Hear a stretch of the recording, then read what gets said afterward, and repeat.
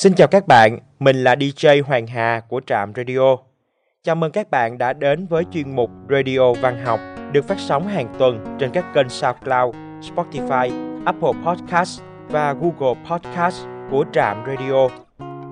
Các bạn thân mến, Cỏ dại thênh thang là tập truyện ngắn gồm 11 câu chuyện nhỏ giản dị về cuộc đời, thủ thỉ về phận người với những u buồn, mất mát, những cuộc chia ly, những quẩn quanh mù mịt, những niềm tin le lói ẩn sau giọng văn thủ thỉ dịu dàng của tác giả Bùi Tiểu Quyên. Thế nhưng vượt khỏi những u uẩn buồn thương, vẫn thấy các nhân vật của Bùi Tiểu Quyên mạnh mẽ với một niềm tin màu nắng. Như tác giả đã từng nói, viết là để trao đi niềm tin và mộng ước lớn rằng chúng ta sẽ luôn tìm thấy hạnh phúc lấp lánh từng ngày giữa mong manh vĩnh hằng. Và trong radio số 114 ngày hôm nay, xin mời các bạn đến với truyện ngắn Cỏ dại thênh thang nằm trong tập cùng tên của tác giả Bùi Tiểu Quyên. Cỏ dại thênh thang. Con trai, sau này con hãy luôn nhớ về Hải Hậu. Đó không phải là nơi con chôn nhau cắt rốn, nhưng hãy thương như quê nhà. Hải Hậu là quê hương của ông nội, người đã cho cha con mình được tồn tại trong cuộc đời này. Nhớ nghe con. Tôi vẫn còn giữ bức thư mẹ để lại. Gọi là thư, thật ra đó chỉ là mấy dòng nguệch ngoạc tên cha và quê cha. Thôn Đoạn, Hải Hậu, tỉnh N. Mẹ dặn tôi hãy về nơi ấy tìm cha. Số tiền mẹ cuộn tròn, cục thun cẩn thận gói trong chiếc khăn mùi xoa đủ cho tôi một hành trình khứ hồi vượt hơn 1.000 cây số. Còn mẹ thì đi một chuyến dài đến một nơi mà không thể nào mua được tấm vé trở về. Nhưng tôi đã không về Hải Hậu. Tôi không thể đi tìm điều mình không biết được đó là gì. Một người tôi chưa từng gặp mặt. Vùng đất xa xôi mơ hồ không một gương mặt quen. 17 năm cuộc đời, chuyến xa nhất trong đời tôi là chạy chiếc xe máy cà tàng từ xóm Khơi lên chợ huyện, cách nhà hơn 20 cây số, chở giúp mẹ lỉnh kỉnh những đồ dùng thiết yếu mẹ đã sử dụng trong 10 mấy năm ngồi bán hàng. Đó là lúc mẹ sang sạp vải về làng. Cho thằng Minh đi làm, nó cũng sức dài vai rộng rồi. Tôi nghe bà ngoại nói vậy, lúc mẹ ngồi ở buồng trong thủ thỉ với ngoại. Không, có thế nào con cũng phải ráng cho mình ăn học nên người. Mẹ trả lời, nuôi nó đến chừng này là được rồi, nuôi đến bao giờ nữa, đúng là nợ nghiệp mà. Bà ngoại chép miệng.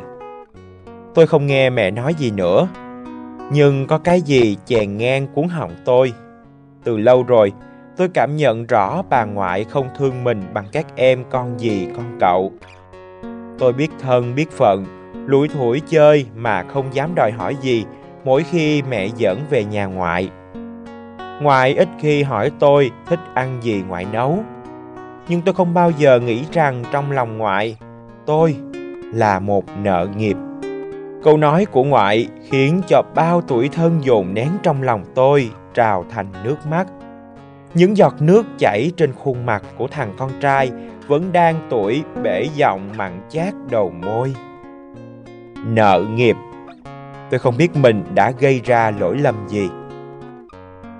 Con trai, khi lớn lên, cha mong con hãy là một người đàn ông có trách nhiệm.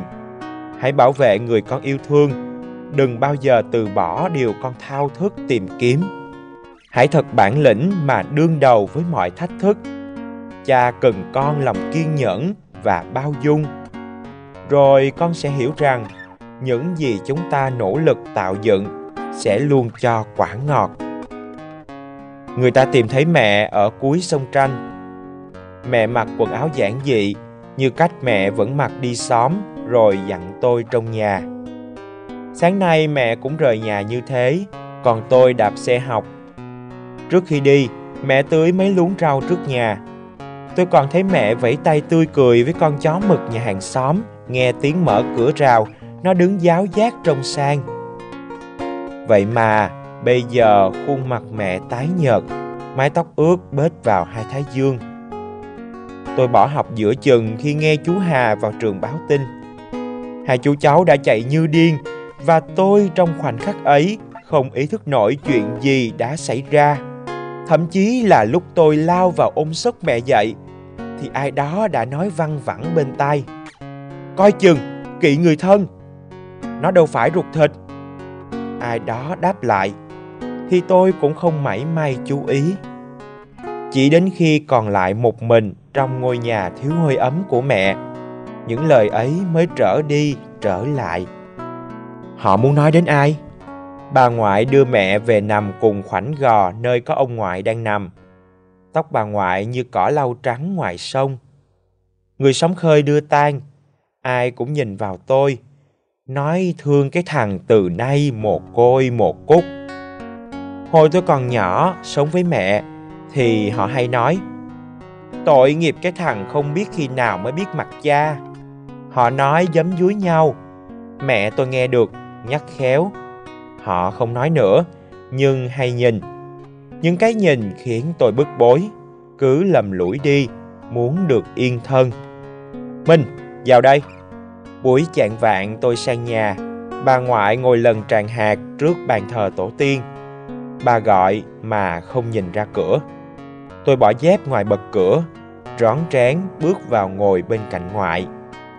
Bà vẫn nhắm mắt. Tôi nghe hơi thở bà nặng nhọc. Ngoại đã 62 tuổi.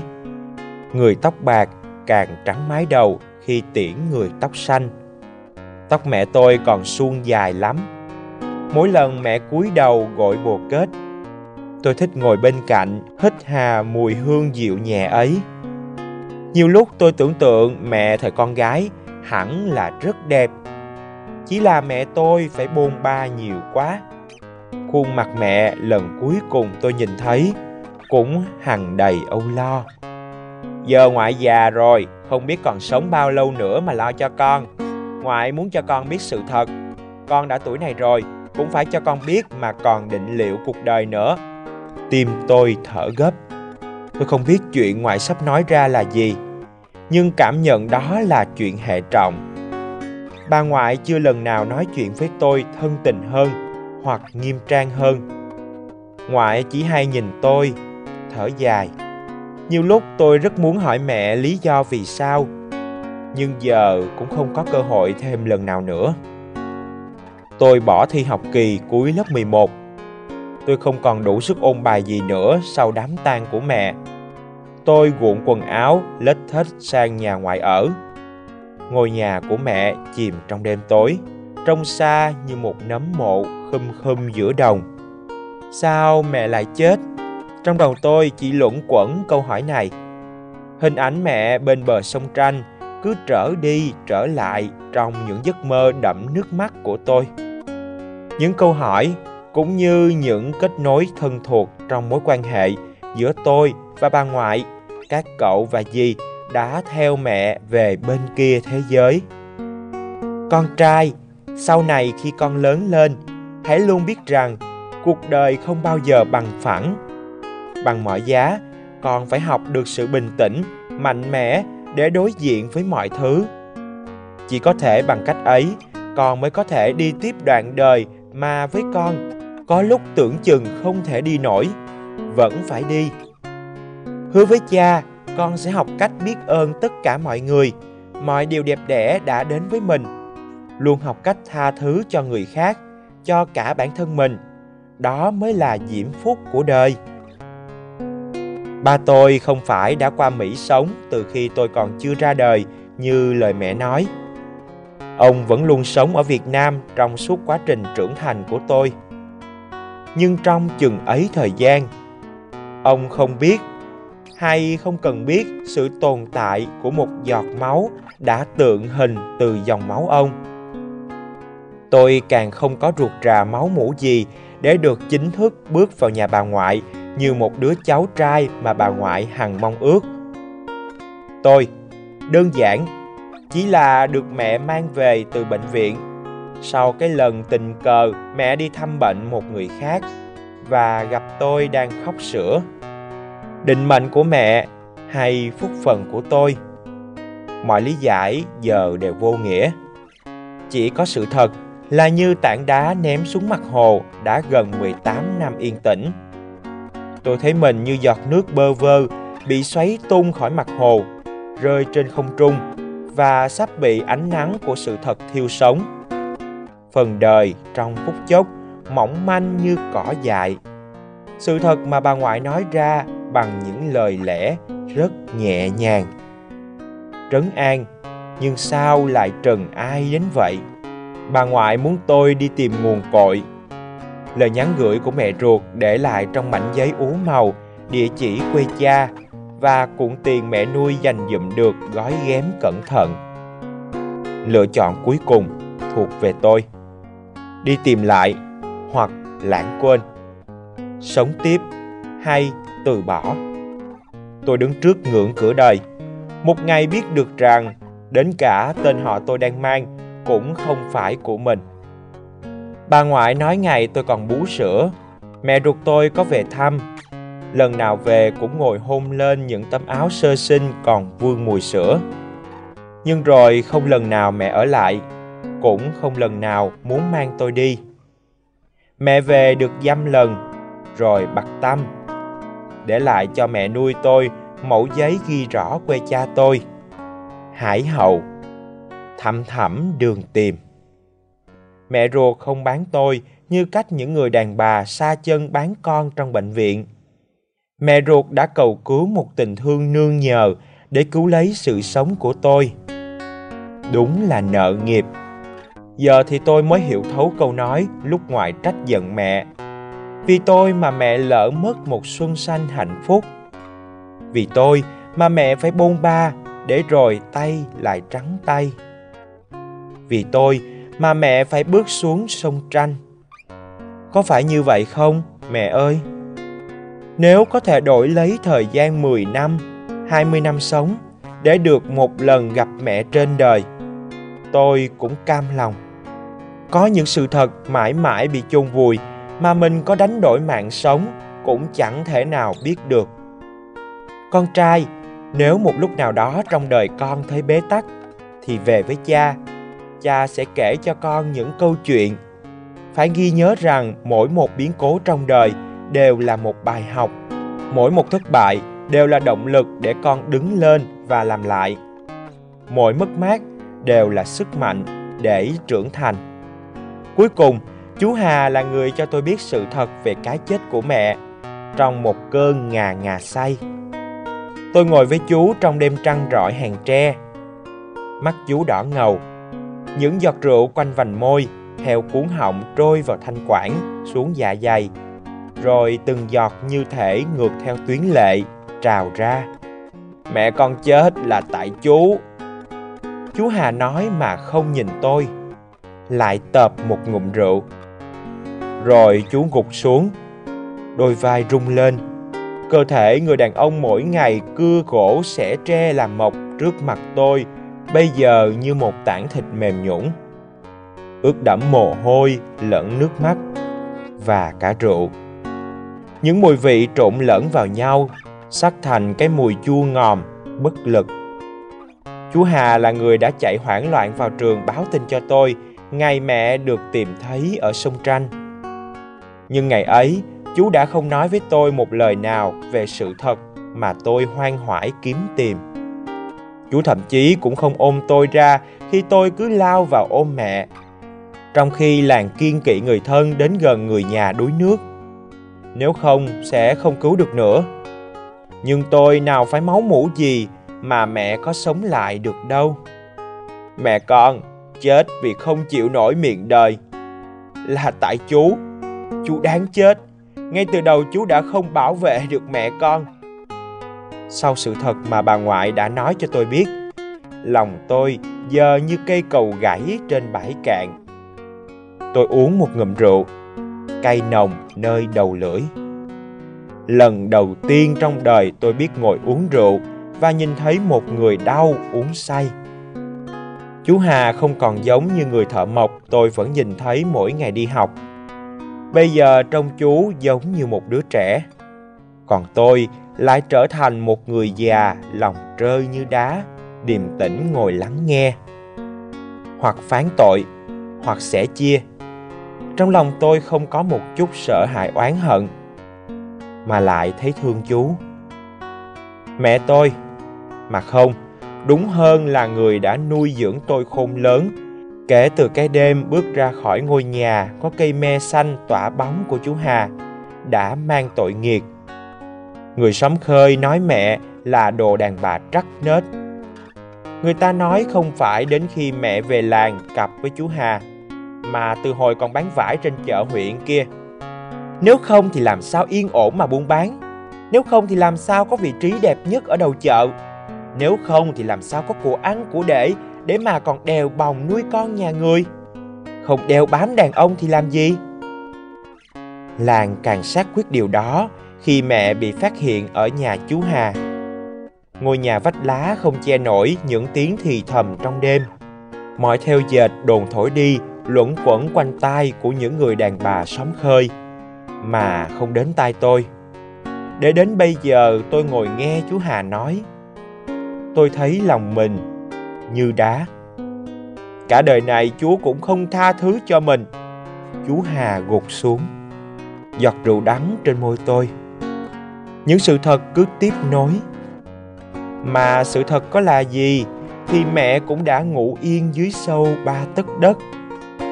Người Sóng Khơi, bà ngoại, chú Hà hay có bao nhiêu lời thú tội, nhận lỗi, đau xót, mẹ cũng không thức dậy được nữa. Mẹ con đã đau khổ quá nhiều. Mẹ yêu chú và chú cũng yêu mẹ. Chỉ là chú yếu hèn, không đủ sức quyết liệt để mẹ con được về nhà chú đàng hoàng. Chú thật sự không ngờ mẹ con đã lựa chọn như vậy. Chú hèn quá, chú hèn lắm. Chú Hà cứ khóc. Tôi không thấy nước mắt mình. Tôi cũng không trách chú Hà. Tôi để cho chú tự trách bản thân mình, bao lần cũng được. Cách nào thì mẹ cũng đã yên nghỉ. Không còn phải nghe những thêu dệt đàm tiếu, không còn những gánh nặng oằn vai. Ngày trước tôi thường buồn vì nghĩ bà ngoại không thương mình. Nhưng bây giờ tôi chỉ thèm lại được như ngày xưa. Ngoại không thương lo bằng các anh chị khác cũng không sao cả. Tôi sẽ không buồn, không giận bà ngoại nữa. Tôi chỉ cần được thấy mẹ còn sống trên đời. Bên kia thế giới là bao xa? Con trai, cha không phải là một người mạnh mẽ. Cha đã từng muốn từ bỏ. Cha đã cột đá vào người, lội xuống sông Tranh. Cha không cần biết mọi sự trên đời rồi sẽ như thế nào. Cha không muốn đi tìm cha ruột hay mẹ ruột. Cha chỉ muốn về bên người mẹ đã nuôi dưỡng cha suốt chừng ấy năm.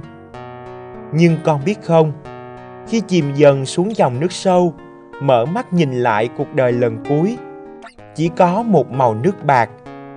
Nước ập vào mắt cha, cay buốt, rồi chấp chới giữa những tầng sóng. Cha đã nhìn thấy mẹ của cha, là bà nội của con. Bà bay trên nước, đẹp như một nàng tiên. Khoảnh khắc ấy, cha đã trồi lên, cố sức trồi lên, nhưng sức nặng của đá cứ dìm cha xuống. Chưa có lúc nào trong đời cha khát sống đến như thế. Điều duy nhất cha mong muốn là bằng mọi giá phải được nhìn rõ khuôn mặt bà, nghe giọng bà văng vẳng bên tai cha. Minh ơi, đứng dậy ngoan, mẹ đây, mẹ đây. Đó là cách mà bà của con vẫn hay động viên vỗ về mỗi khi cha lẩm chẩm đi và té ngã. Bà của con bao giờ cũng muốn cha tự đứng lên, không được khóc, và chỉ cần đi thêm vài bước là có thể ngã vào lòng bà. Ấm áp, cha đánh vật với sợi dây buộc đá ngang người. Cha vùng vẫy dưới làn nước sâu. Cuối cùng, cha ngoi lên được khỏi mặt nước. Hình như có một bàn tay mềm mại nào đó từ nước đã đẩy cha đi. Cha không còn biết gì khi chân chạm được vào bờ cát. Mày chết thì mẹ mày có vui không con ơi?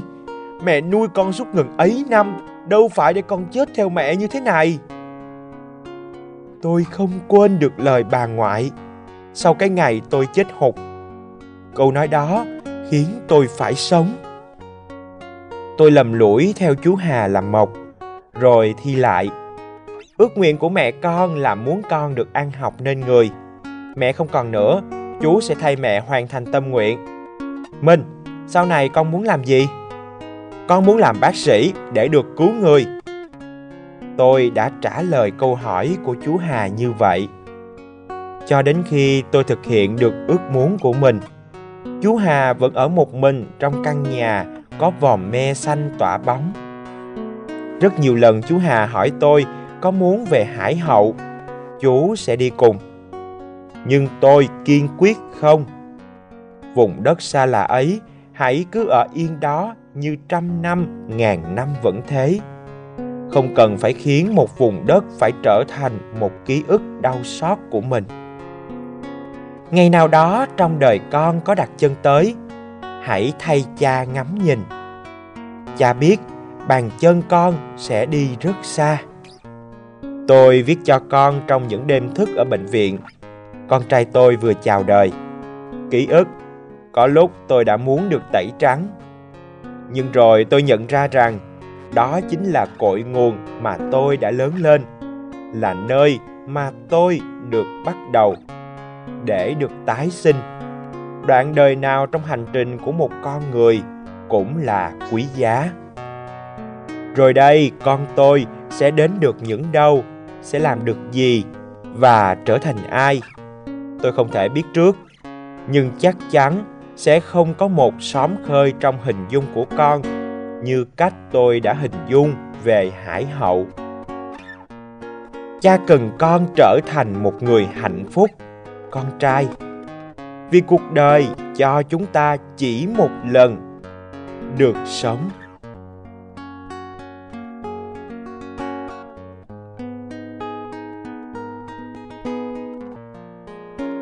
Ngày cũng đã đi vào nhịp ngưng nghỉ, thì cũng là lúc thời lượng của chương trình đến đây xin kết thúc. Chân thành cảm ơn các bạn đã chú ý lắng nghe. Hẹn gặp lại trong những số radio văn học trên Trạm Radio lần sau. Chúc các bạn một đêm ngon giấc.